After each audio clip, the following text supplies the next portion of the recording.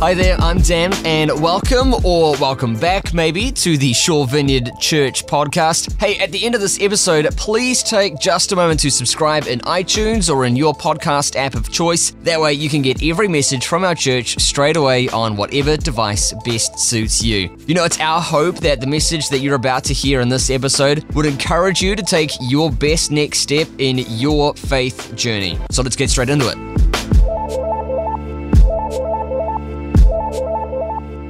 Well, this morning I'm talking with the title Major on the Minors. Do you like that title? I didn't come up with it. That was a team effort, but I'm stoked with it in the end. And I've got a great example. Yesterday, my husband took my daughter out for a whale and dolphin ride for her birthday. She is so into dolphins, really big on that. And so I said, I promise you're going to see dolphins. And there's like a 95% success rate that when you go out, you'll see, whales or dolphins. And so they went out for 4 hours yesterday and saw none. I know. And so, that was a major thing. But last night I was talking to her and I was probably more disappointed than her. And she said, I won't be able to, I was going to write about seeing the dolphins. But instead, I'm going to write about the baby jellyfish that we saw. So they scooped up some baby jellyfish and showed them that. And so she just said, I'm going to write about the baby jellyfish. And I thought that's a perfect example where there's that expression majoring on the minors, which really means let's not focus too much on the things that don't matter. But there are some things like that, some small things that are significant, and it's worth taking note of some of the lesser noticed things. So by minors, I'm going to be talking about the minor prophets in the Bible, so some lesser read books of the Bible, and that's what I want to focus on this morning. Now, as I was preparing for this message, some sort of rather big inadequacies in my personality were glaringly obvious to me. One is that my knowledge of current events is really poor. So I don't watch a lot of television. I certainly don't read the news. I don't listen to the radio. So my information about current events comes from my husband. So it's sort of secondhand knowledge, but he'll come in and tell me that Hawaii's exploding or, that the Prime Minister had her baby. And so I get that from him mostly. And as I was sort of doing my research, a thought popped into my head of, who's the British Prime Minister? And I don't know. And I stopped myself from Googling that this week because I still don't know the name of the British Prime Minister. Can someone tell me now? I knew it was a woman. So I hope that doesn't disqualify me from speaking to you this morning because there are, that does expose me a little bit. And even something like Brexit, I can hold a conversation for about a minute before you realise that I actually don't know anything about it. I know that you voted one way or the other, but I don't know what it actually is. But even more revealing was when I thought about historical knowledge. And I don't know a lot about sort of big world events like the World Wars. And that one bothers me a little bit more because both of my grandfathers served in World War II. So, and one of my grandfathers, who's 97 years old, is still alive. So I have a known relative who served in the war, and yet I know so little about it. And in this research, I discovered that on November 11th of this year, 2018, we mark the end of World War I. So in 1918, World War I, the armistice happened then, that's when it stopped. So it's 100 years since the end of that, which is amazing, 100 years ago. And even more interesting, especially to me, is that within 24 hours of my third child, Seth, being born, the last surviving veteran of World War I passed away at the age of 110. So we have no more survivors of World War I, and that's going to happen for World War II probably in the next 15, 20 years. And I talk about this because there's this thing about history that I think we all inherently know is important to remember. There's something in us that that we know there's that saying, those who don't learn history are doomed to repeat it. And we know that looking at the past helps us for the future. And I think that we can all feel a little bit of grief that we are losing a little bit. I feel like, if I can say I don't know much about, say, the world wars, what about my kids who won't have any relatives alive to tell their stories? But we do things to remember. We have memorials, we have days of remembrance, documentaries, we've got plenty of movies. And we can go back a little bit with letters. So I want to just read one that I found. There are so many. You can look back and find letters from soldiers of the war. And I just want to read, it's up, some of it on screen, and this was... that's great background music. Thank you. That'll go well for this, provide the drama for it. I'm just going to read you a little bit from what this one soldier said in the trenches. Dear Arthur, I expect you're wondering why I've not written, but it is an awful effort to get all the correspondence off and be on active service at the same time. I can't say that I'm enjoying myself out here. It's awfully hot and we're eaten up by millions of flies. Life in the trenches is not a picnic either. We have about 4 or 5 days out of them and 8 or 9 in them. When we are supposed to be resting, we have to go on working parties, digging, etc. Then, wherever we are, we're always under shell fire, so it's not much rest after all. The last shell we had in camp there was 4 killed and 17 wounded. We live in a trench, and it's a mercy it don't rain, otherwise we'd be washed away. The fighting just lately has been terrible. Our shells knock the enemies always, and in the sight, the trenches that we take is awful. We wear our respirators because of the awful smell of the dead. I'll never get the sight out of my eyes, and it will be an everlasting nightmare. Excuse me. So we can be brought back into those stories. It's not nice necessarily to hear of that, but it's important for us. It kind of does something in our hearts, really, to read things like that. And it brings us into greater connection with our past. It's our human history. It matters. And the reason I talk about history is I think if we find it hard to connect to something, less than 100 years ago, how much more do we find it hard to connect to our Bible, our ancient historical document that we believe is the Word of God? This is the history of our faith, the history of this people. And yet, I think we find it hard at times to really connect with that as something of our past. We haven't experienced the rise and fall of kingdoms as such. And a lot of us, certainly I know there is still war going on, but a lot of us haven't been through that kind of, intense battles that they faced. We may not even be that familiar with the geographical territory of the Middle East. So there's that sense of being removed from that. Which brings me to my recent struggle that I've had with the Bible. Some of you may know, but others may not, that I do some writing for a publishing company in the States called Broad Street Publishing. And that I just write devotionals, so I pull out some inspiration from Scripture and write, and I've got a picture as proof. There we go, and there they all are. And so recently I was determined to write a devotional, 365 days, about every single book in the Bible. So and you laugh, I'm glad you laugh. For some reason, I thought this was fine, easy. And it was, start with Genesis, and there's some great stories in there. You go through, there's the Gospels, there's the letters of Paul's, even Proverbs and Psalms. Plenty of inspirational pieces that you can pull from the Bible. But then you get to the minor prophets or the prophets, and I come to a standstill, because I don't connect with those words. They're hard. I mean, this is like Haggai and Zephaniah and Habakkuk and, all these random sort of little pieces that I don't know about you, but for me, they are ones that I have skipped over. I used to do this thing where I'd say, God, put a scripture in my head. You know, has any of you done that?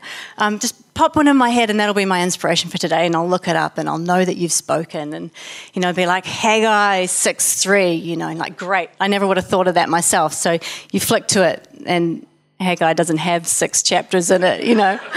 So you're like, okay, maybe it was verse 6, and you look, and it's like bloodshed, and it'd be on your head, and.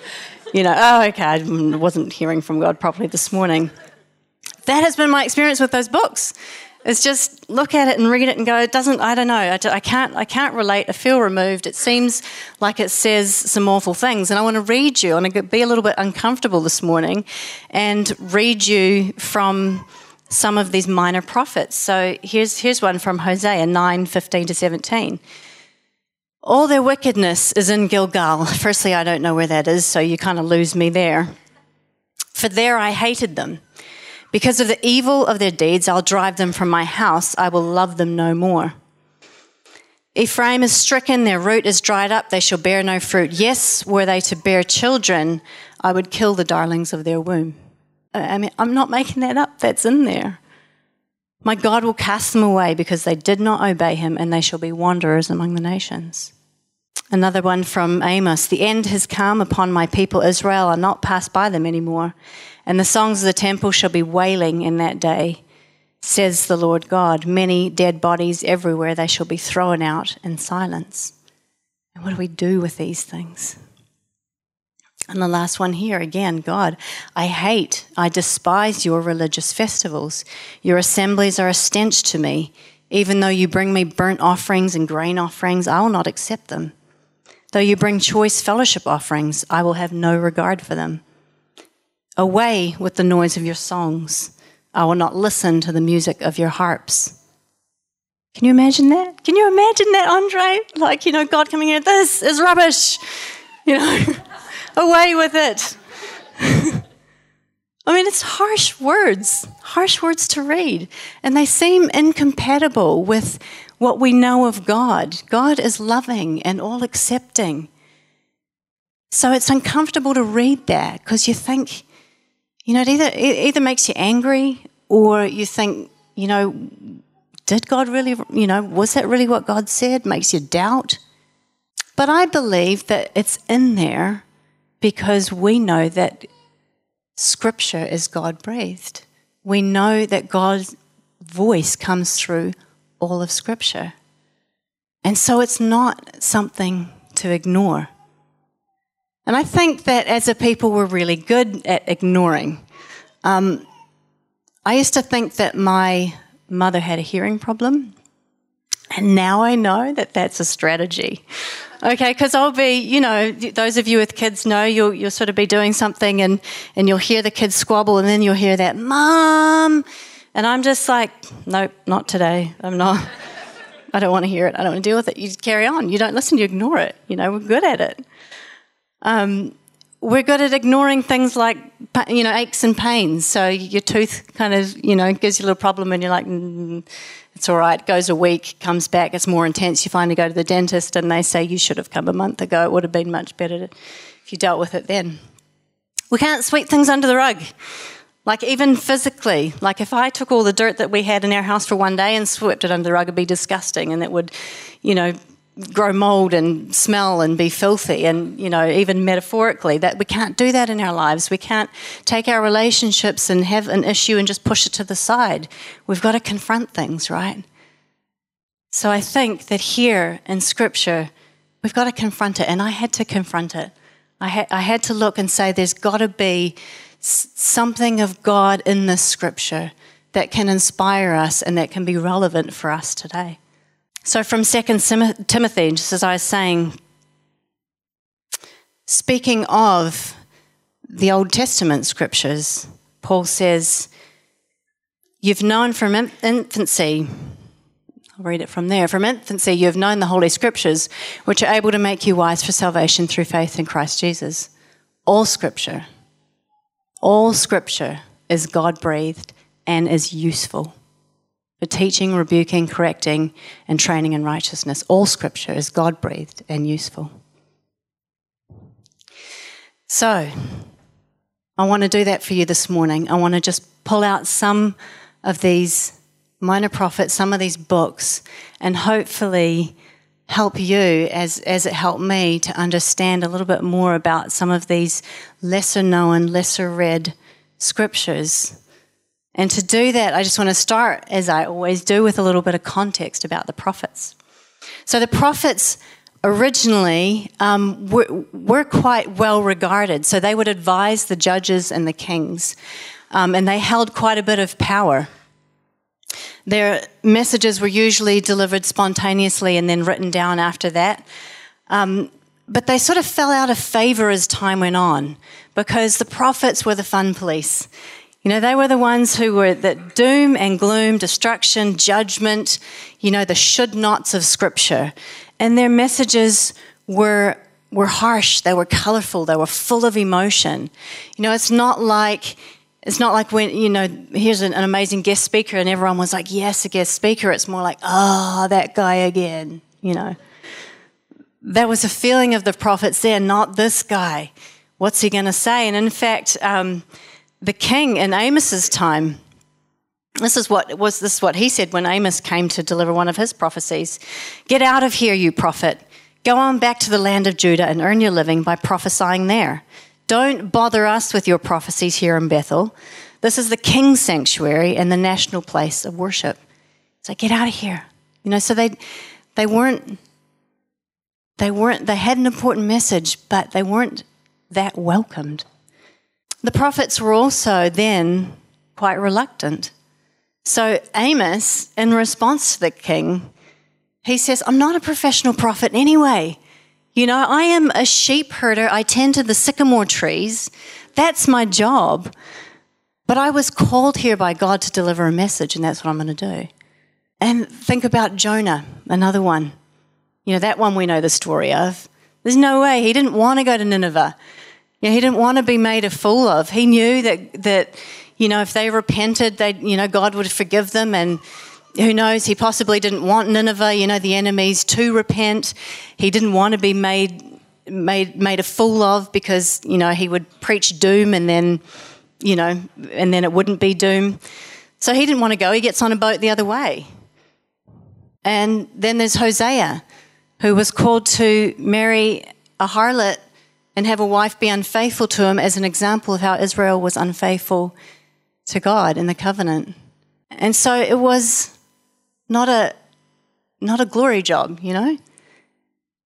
And yet they were called by God to deliver his message to the people, as unflattering as that may have been. And we need to ask this question, are the prophetic words still relevant? Well, the Jews kept them in the scripture. So they were written down time and time again, and there would have been opportunities to soften that maybe. You know, maybe the language is too harsh. Maybe it's not relevant anymore. Maybe we should change that wording. But they kept them. Because to the Jews, it was important for them to remember their story. And it was important for them, it helped to provide some explanation of why they were in the trouble that they were in. So they didn't ignore those words, they kept them in there. It's worth pushing through the discomfort of the words to find the truth. God's word lives anew for each generation, that's what we believe. So there's something in there. And they can be as powerfully given to us as when the prophet first spoke them. And there's some beautiful themes that emerge. And I'm sure if you went and did your study, you would find some wonderful themes, but I'm just going to pull out some of the ones that I came to as I read over and over again and sort of said, God, what is it? Where is your voice in this? One of those things, and I'm touching on 3 prophets, so I said them already, Amos, Hosea, and Jonah. And the reason that I chose to focus on these is because they lived before the exile, when there was relative prosperity in the land, and it wasn't war, so it was a time of peace, but it was a time of prosperity as well. Northern England, there we go. Israel had conquered other nations and it was enjoying its successes. And I feel like that's sort of where we're at in New Zealand, or at least in the Western world. Relative peace, relative prosperity. We really are. We're quite a prosperous people. And so maybe we can relate a little bit to this time and this era. And the first thing that came through really strongly to me is that God is concerned with justice. In Amos 2:6-7, he says this, "Thus says the Lord, for 3 transgressions of Israel, and for 4 I will not revoke the punishment, because they sell the righteous for silver and the needy for a pair of sandals. They who trample the head of the poor into the dust of the earth and push the afflicted out of the way." So what was happening was that the wealthy people were selling the poor people into slavery. And there were a numerous amount of injustices being done. And they weren't paying attention to the needy. They weren't paying attention to the poor, which is part of what God had called that nation to do, to look out for the poor and for the needy, and to bring justice, have justice in the land. And they were forgetting to do that. And God's concerned with this. There's 2 words in there. There it is. You just need to look up. Let justice flow like a river and righteousness like a never-failing stream. So this comes through really strongly in the prophets, this idea of righteousness. And when I looked it up, this is the Hebrew word, tzedenka. And this is the idea of there being a right, equitable relationship between people, no matter what their social differences. So God was concerned with this. This is what Israel was supposed to be doing, is establishing this right relationship between people, equality between people. And I think I'm encouraged because I think that in this day and age, we're starting to turn towards that. I do think that we have this sense of social justice, and there's a big call for us to look at equality and to really pay attention to those who are oppressed and those who need to be lifted out. And I'm encouraged by that. That other word there, so that was righteousness, and then justice, mishpat. This is the concrete actions that we take to correct an injustice. So this idea of there needs to be equality, but then there also needs to be actions that we take for that. That was on God's heart, and that comes through if you read those books. So we need to be people that are concerned with justice. The next thing that I found so impacting is that God is merciful. So God's love compels him to be merciful, even when his people have been unfaithful. So a lot of times you're reading and it has those harsh words of, I'm going to punish you, I'm going to wipe you out. But then it's interesting how just as many times he says, oh no, I won't do that. So I want to read this to you. Again in Amos. So the sovereign Lord showed me, Amos, a vision. And this was just, he was going to send a vast amount of locusts over the land. And in my vision, the locusts ate every green plant in sight. And then I said, "Oh, sovereign Lord, please forgive us, or we will not survive. For Israel is so small." So the Lord relented from this plan. "I will not do it," he said. And then God gives him another vision, and it's of an all-consuming fire that's going to destroy that. And Amos says again, "Oh, sovereign Lord, please stop, or we will not survive, for Israel is so small." Then the Lord relented from this plan too. "I will not do that either," said the sovereign Lord. In Hosea, this is God again, "For so my people are determined to desert me. They call me the Most High, but they don't truly honor me." And then he says this, "Oh, how can I give you up, Israel? How can I let you go? How can I destroy you or demolish you? My heart is torn within me, and my compassion overflows. I will not unleash my fierce anger. I will not completely destroy Israel. For I am God and not a mere mortal. I am the Holy One living among you, and I will not come to destroy." Isn't that beautiful? That is God's mercy. My heart is torn within me, and my compassion overflows. And some of you may need to hear that this morning. You know, God is merciful towards you, and his heart can be in anguish because he so wants you to return to him, and his compassion is there overflowing for you. He will not destroy. And of course, we know Jonah. You know, God saw their deeds, that they turned from their wicked ways. This is Jonah 3:10. And then God relented concerning the calamity which he declared he would bring on them. And he did not do it.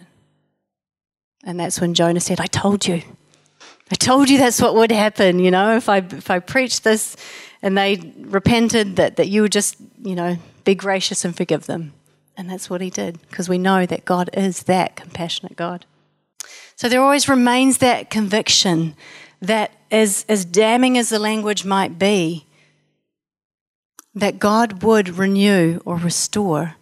His love compels him to be faithful, compels him to be merciful. And that is something that he says he's merciful towards us, but also that we're to be people of mercy as well. And finally, there's a strong sense that God wants us to remember. So throughout the prophets, there's this idea of ignoring or forgetting. So Israel, they had this covenant, and God was like, I will bless you if you remain faithful to me. Not just like a reward for doing what I'm saying, but I have my ways, and I want you to walk in those ways because you will be blessed if you walk in those ways. And they time and time again turn away, and they forget, and they ignore. Now there's a difference between ignorance and ignore. Now it comes from the same word, but ignorance is when you don't necessarily know. So, for example, when my husband comes home one day and says to me, hey, I've got something that I want to talk to you about. He's like, what is she going to say? It's bothering me a little bit, you know, something that you do that's bothering me, and I want to talk about it. Well, I'm ignorant at this point. I don't know what that is, so I don't know what I'm doing wrong or what the problem is. Then when he carries on to tell me that when I borrow his car and park it really close to the fence, the driver's side, and forget to push the seat back, the next morning when he's going with his hot cup of tea in his hand to get ready for work and squeezes in, you know, and finally gets in the seat and his knees are in his face and he spills his hot cup of tea, that's upsetting. That he's hopeful that I would not do that again. Okay, now I'm not ignorant. Now if that happens again, I should expect the wrath because he's told me, right? And in the Bible, that ignore and forget, it's the same word. So it's, you know, we sort of excuse forgetfulness, but really it's like, no, I've told you something and you've forgotten, you've ignored. And God's saying, don't forget, don't ignore. This is what happens when you forget. This is what happens when you ignore. I want you to remember. And the words in the Bible, and especially in the Old Testament, you know, it's just, remember the covenant to which I called you to. And that was the Old Testament. We have the new covenant now, but it's the same thing. It's the same words. The covenant has been fulfilled in Jesus, and we just have to believe in him that our sins are forgiven. But he wants us to remember. He wants us to remember that. And he says in James 1:22, be doers of the word and not merely hearers who deceive yourselves. For if anyone hears the word and does not do it, they are like those who look at themselves in a mirror. They look at themselves and on going away immediately forget what they were like. It seems absurd. You know, it seems absurd to think I've just looked at my face and then I turn away and I can't remember what I look like. And that's what he's likening this to, his words, this new covenant that he's brought to us. The scripture. We need to look at it and we need to remember. You know, and I always think it's a funny thing. We come here and one of us talks to you, you know, and it's often things that you've heard time and time again. And you're like, that's nothing new. Sometimes I think that, you know, like I've heard that. but good, right? Good to hear it again and again and again. That's part of putting it in our memory, in our hearts. And this is the new covenant that Jesus has written on our minds and on our hearts. So don't forget, don't ignore the words. And this morning, that's really what I felt to bring out through this struggle of like, we need to confront some of those hard things. And it might not necessarily be scripture that you're struggling with, but there are things that God brings to mind. And I would encourage you to not push those away. You know, we had words this morning. We sing songs. God speaks through a scripture. He speaks through people. He speaks in so many different ways. And it's important, so important, to hear and to not forget. A couple of weeks ago, Calvin spoke on forgiveness, and I felt God, he asked people to come up for prayer. And I felt something, it was just small, of maybe I need to get prayer. And then some people came up and I thought, oh no, I should probably be praying for people. So I prayed and I was going to maybe ask them to pray for me. And my son came in and that was the end of it. And that happens, I think that happens a lot. God speaks, there's a little nudge. I reckon there was something in some of you this morning when Stanley asked, do you have something? I think a lot of you probably had something, you know, and yet we dismiss it. You know, and I'm not saying God won't bring that round again. You know, God will still let me be prayed for my issue of forgiveness or whatever it is. But it's too easy. It's too easy to not respond in that moment when God speaks. And I don't know if you feel like God has spoken to you lately. I would guess that he has. But sometimes we may be expecting his voice in a certain way. This morning, I just want to give you that opportunity to recognize that God speaks in a number of ways. He's still speaking to us today. Hey, once again, thanks for listening. And if you're in the Forest Hill or the Bays area of Auckland's North Shore, we would so love to have you at our next service this Sunday. You can get details on service times and more info on our kids and student environments by visiting svc.org.nz. That's svc.org.nz. Hope you have a great day, and we'll see you next time here on the podcast.